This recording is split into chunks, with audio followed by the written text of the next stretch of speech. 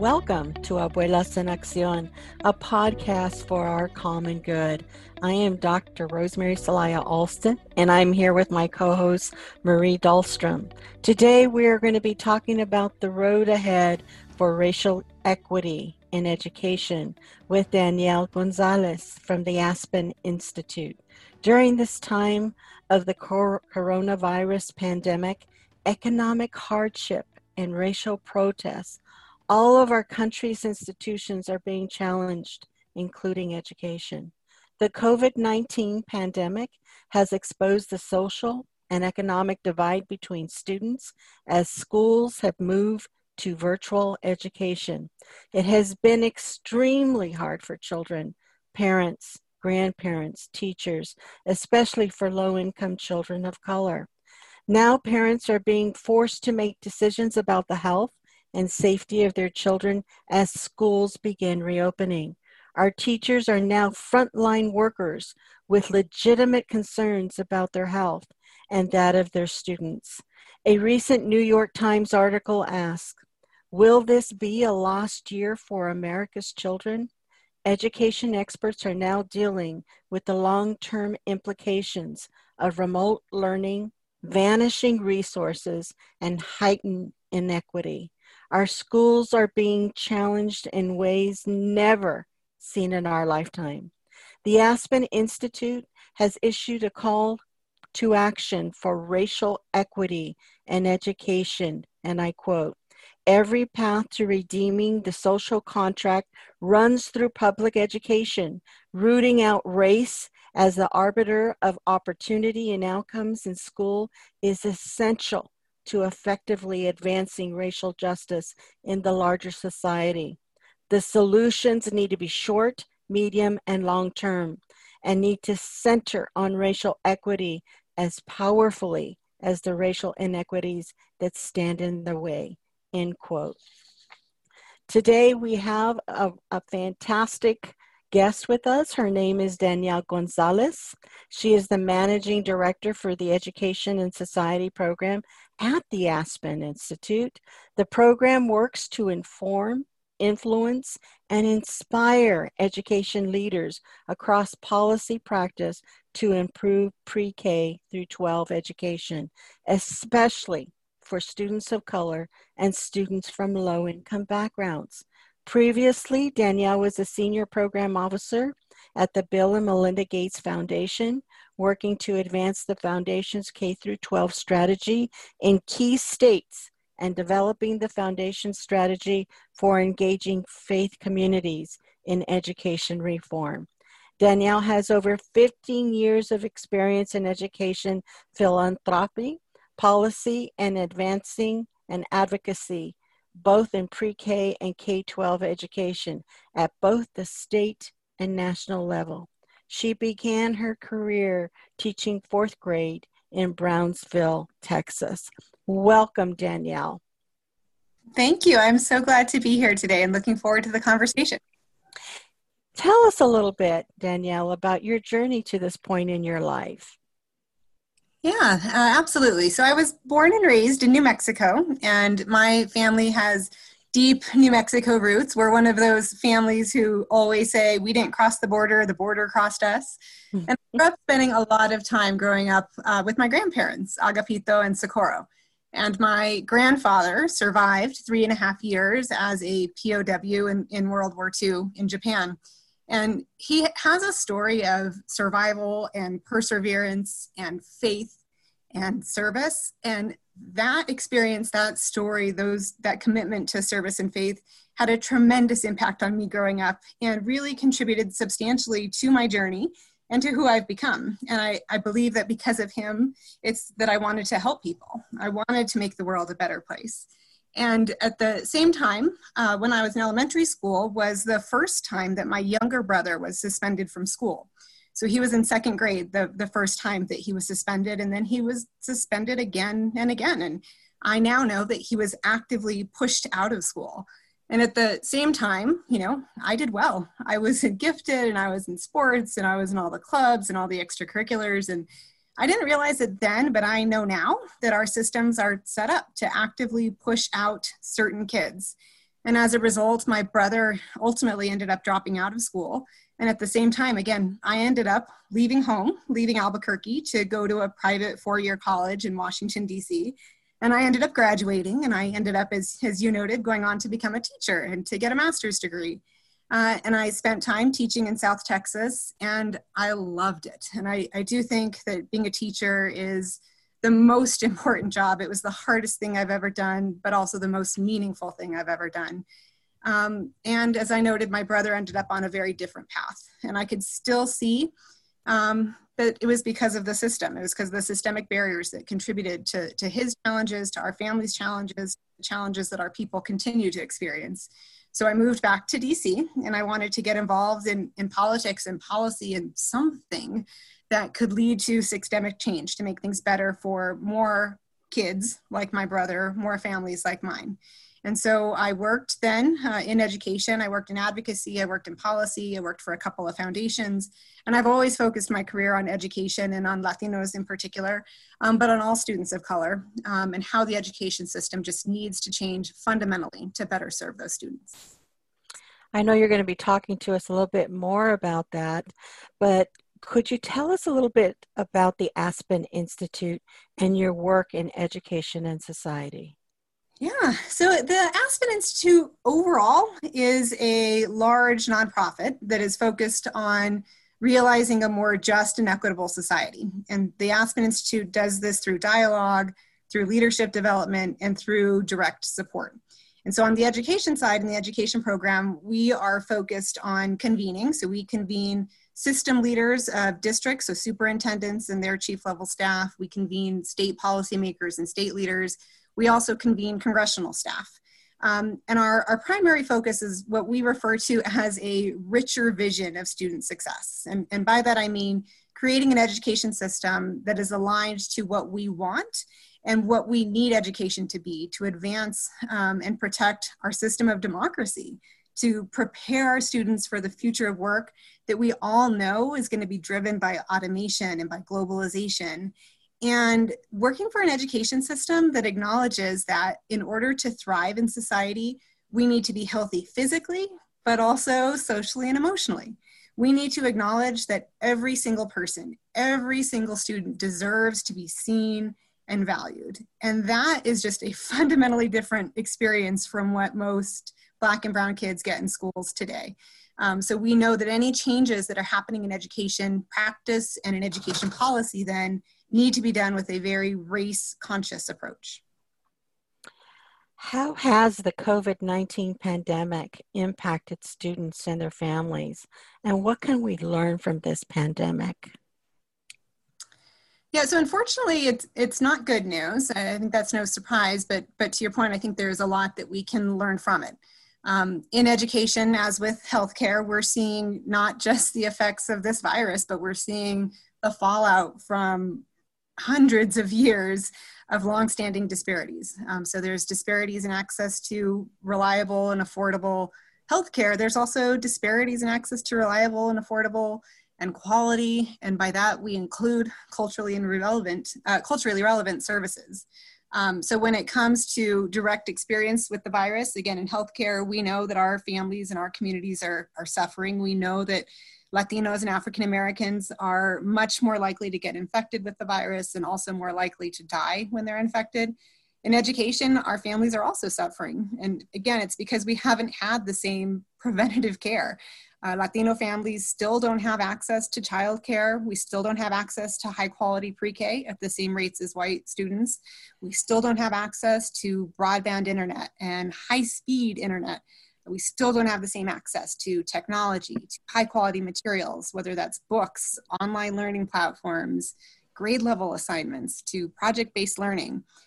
We have limited access to great teachers, to clear communication. And these are all things that affluent white families tend to take for granted. So I would also note that before the pandemic, our schools didn't have access to the basics. So we didn't have access to hand soap and toilet paper, let alone counselors and social workers and nurses and school-based health clinics. So all of that is just compounding the experience. And I think you noted, we know that Latinos are being forced with impossible choices right now. And so I think we just need to acknowledge the comprehensive nature of this problem. It's not just a health problem, but it's a societal problem.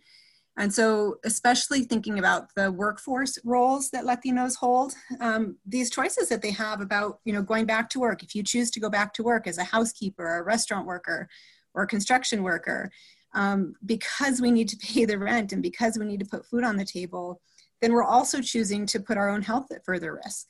Many Latino families are being forced to choose. Do you leave the children home alone? Do you leave them with an elderly relative whose own health is at risk? These are impossible choices. And so again, it's just compounding the stress and the trauma that our students are experiencing. And our education systems haven't been responding in a way that tends to that trauma and tends to that stress. Most of the education systems, most schools, especially in the spring, the response was very minimalist. It was really focused on just getting devices out, just putting up review materials, just providing meals, and all of that is important. All of that matters, but it is pretty baseline. And so now schools are trying to be more responsive. But for us, it's really noting the tension that this virus is causing, because in order to be physically safe, in order to have this physical distance, we need to have changes to how we're operating. At the same time, we know that in order to learn, in order for the human brain to actually take in information and to process and apply that information, we as humans need to be not just physically safe, but emotionally safe. And to be emotionally safe, we need connections to family and to friends and to other people. And that's been really hard for schools to work through and to focus on relationships versus focusing on math and devices.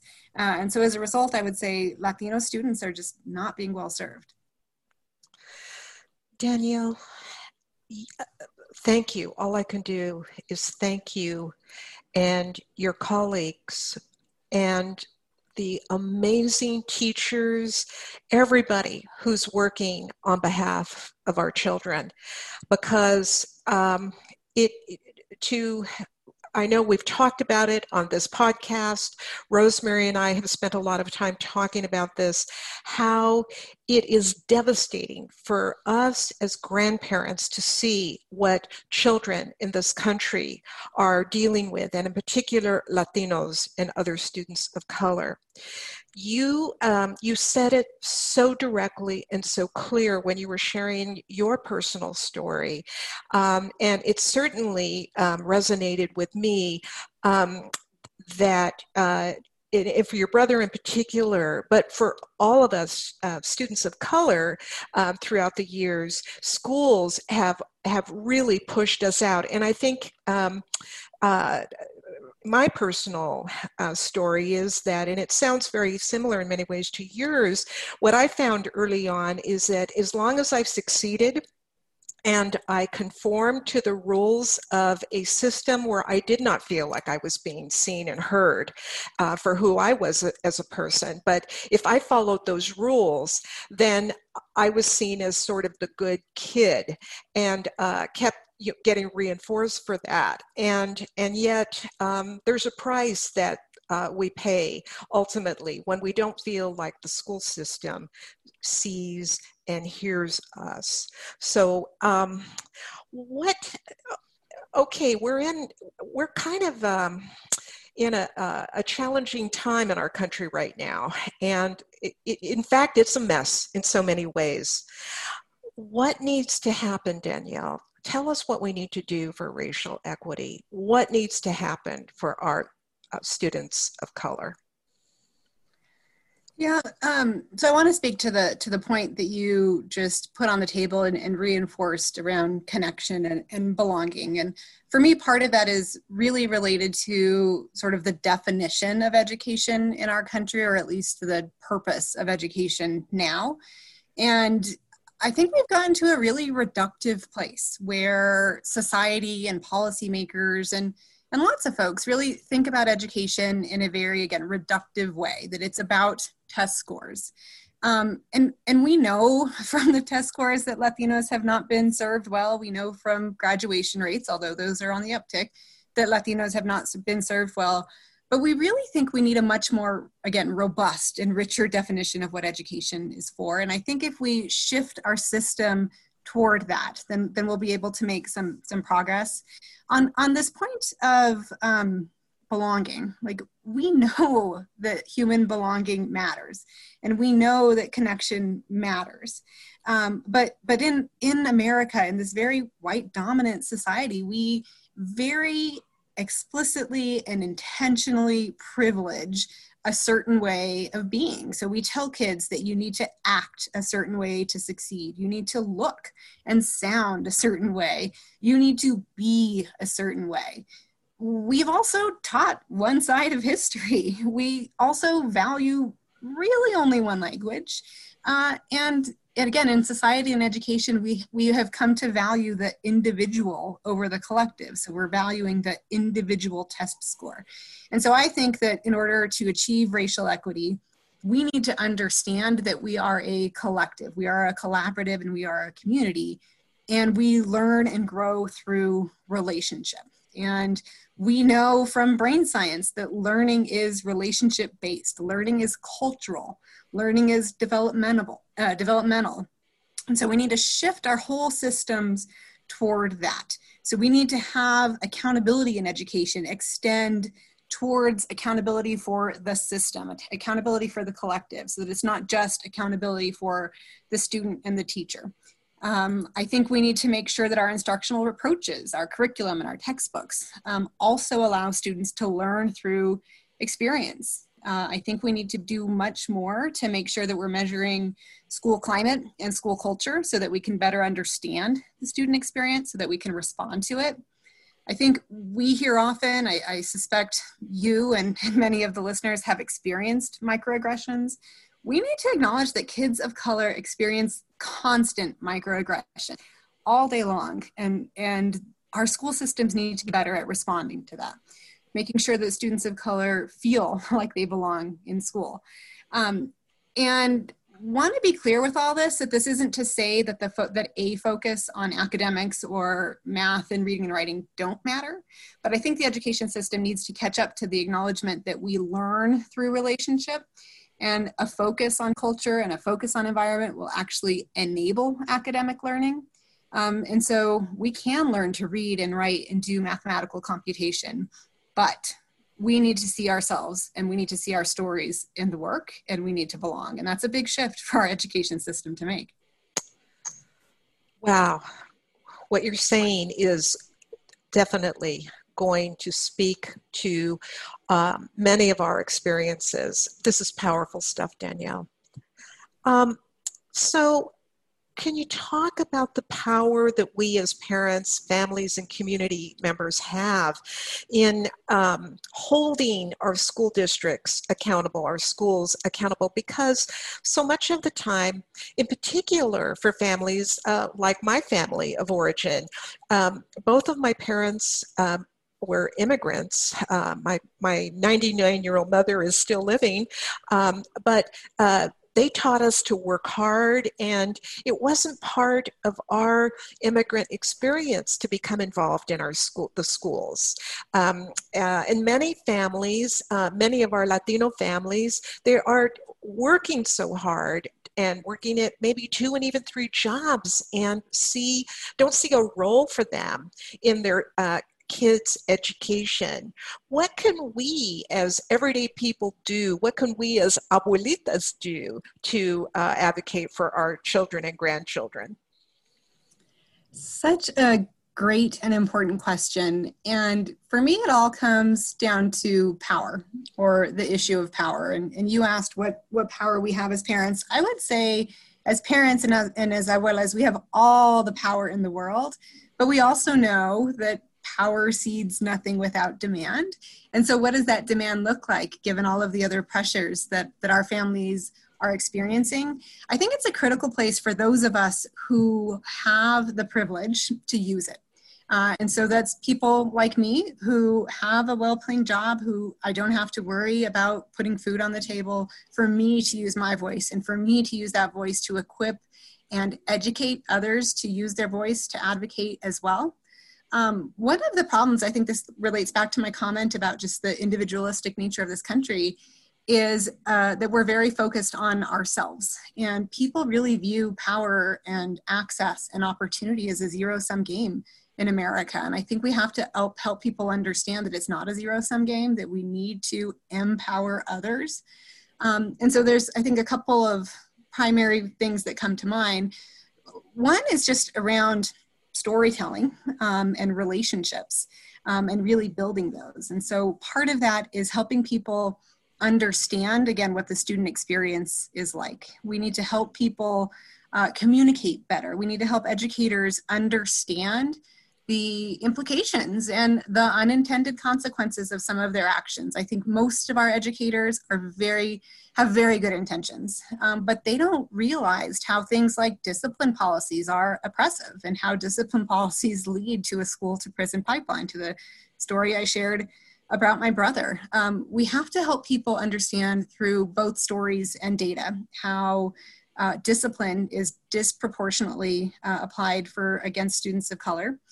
We have to help people see how to build relationships and how to build trust. And we have to work together. And so I guess one thing I would point to in particular, one promising practice is my good friend, Veronica Palmer, who she founded an organization in Aurora, Colorado called RISE. And I would encourage everyone to take a look at it, but she has very smartly taken the organizing wisdom of all of those who came before us. So from Martin Luther King and SNCC to Cesar Chavez and Dolores Huerta and the farm workers to organize and to take lessons from organizing to organize parents. And so again, it's those with privilege organizing those who can learn and who can be empowered to ask for more and to demand more.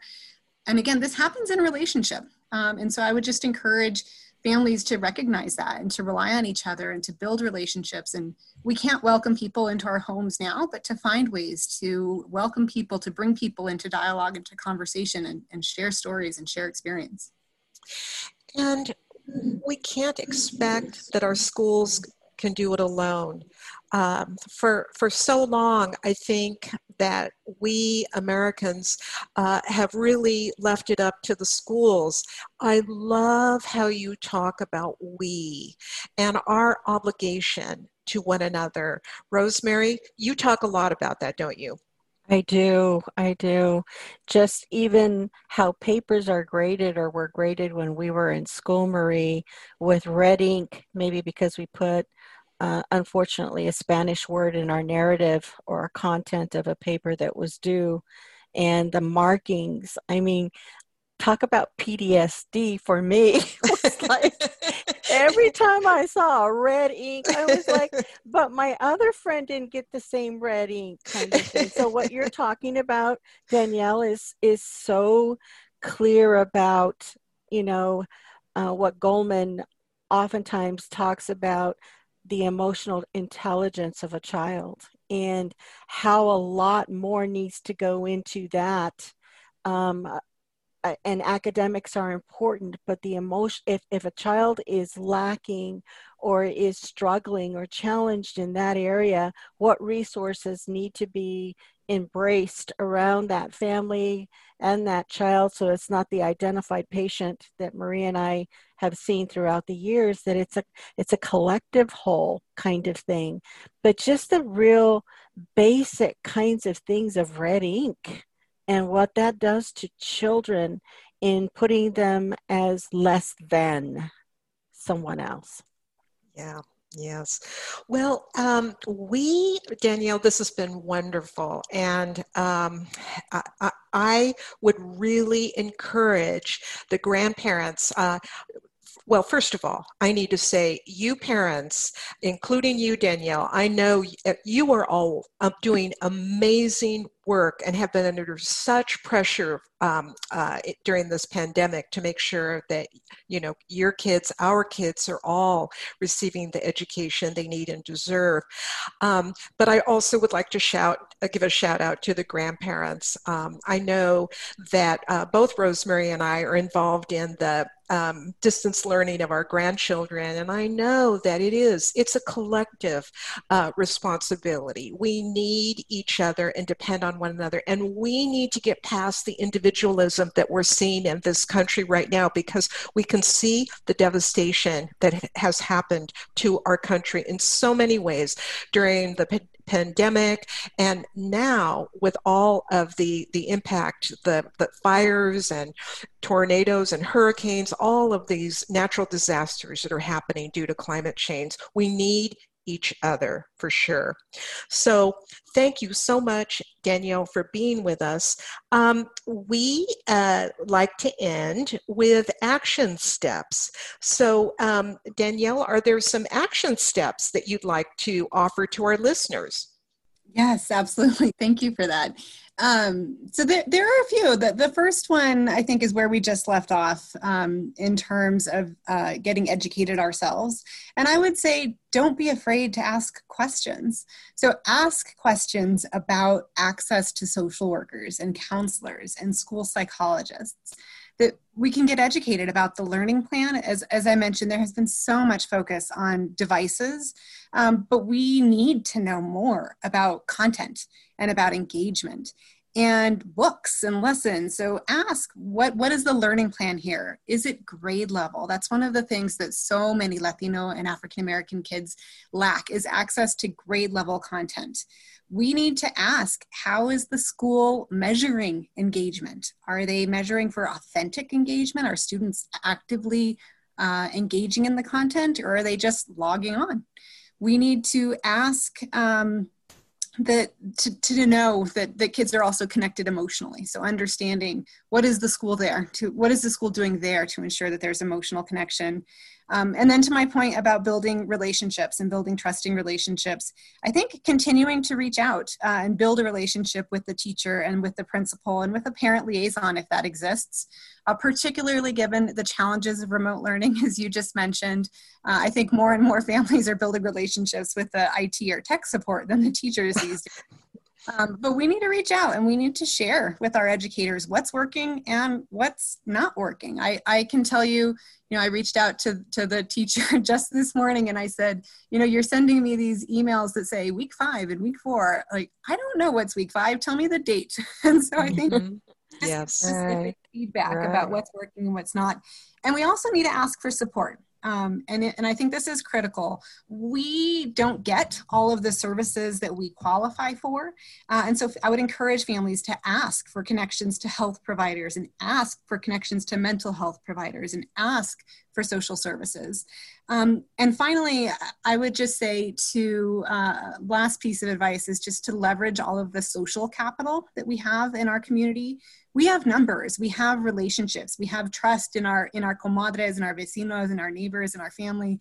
And we can be a force to be reckoned with. So I would just encourage people to collaborate, to communicate, and to organize so that we can't be ignored. I totally agree. In Oregon, I was volunteering with a principal and a superintendent that were now retired. And it was myself and another advocate. And some of the Latino families would call us, and as a group, we would make appointments to go into the school and talk about the discipline of a child or the academic withdrawal of a child. And when they knew we were coming in, they were scared because we knew what we were talking about, but we would come in with the parents themselves or the grandparents themselves. I think there are creative ways in which we can do some of this stuff right now, today, with that social capital. Danielle, you are correct. In those that are retired that could go and help advocate for on behalf that don't have all the right words or terminology to say to a principal or a vice principal in terms of what the issues may be as a child. So I charm that. I think there are different ways we can do this that don't require the money and the dollar bill behind it. Well, thank you again, Danielle, for joining us. This has been wonderful. We can make a difference. In addition to what Danielle has shared, Rosemary, do you have any other action steps? No, I think one of our good friends shared that when she goes out to the store or whatever, she's wearing a mask that says, please vote. Yes, I absolutely. I think there's so much confusion for many of our communities of colors and Native Americans as well, of what they're being barraged with and what really is important for their communities and why their vote counts. So please, if you are not sure if you are registered to vote, you can go to votolatino.org. See if you're registered. You can put your address and zip code in, and it will direct you in order to see if you are registered. If not, in many states, you can still register and vote. Mark your calendar. Talk to your family and friends about the importance of voting and help them figure out a plan in order to cast their vote. If you are able, we encourage community members to vote in person. The U.S. Postal Service will be inundated with mail-in ballots due to the pandemic. Thank you all for joining us. Please follow us on Twitter at Abuelas en Acción. We look forward to having you with us next time here on Abuelas en Acción. Gracias.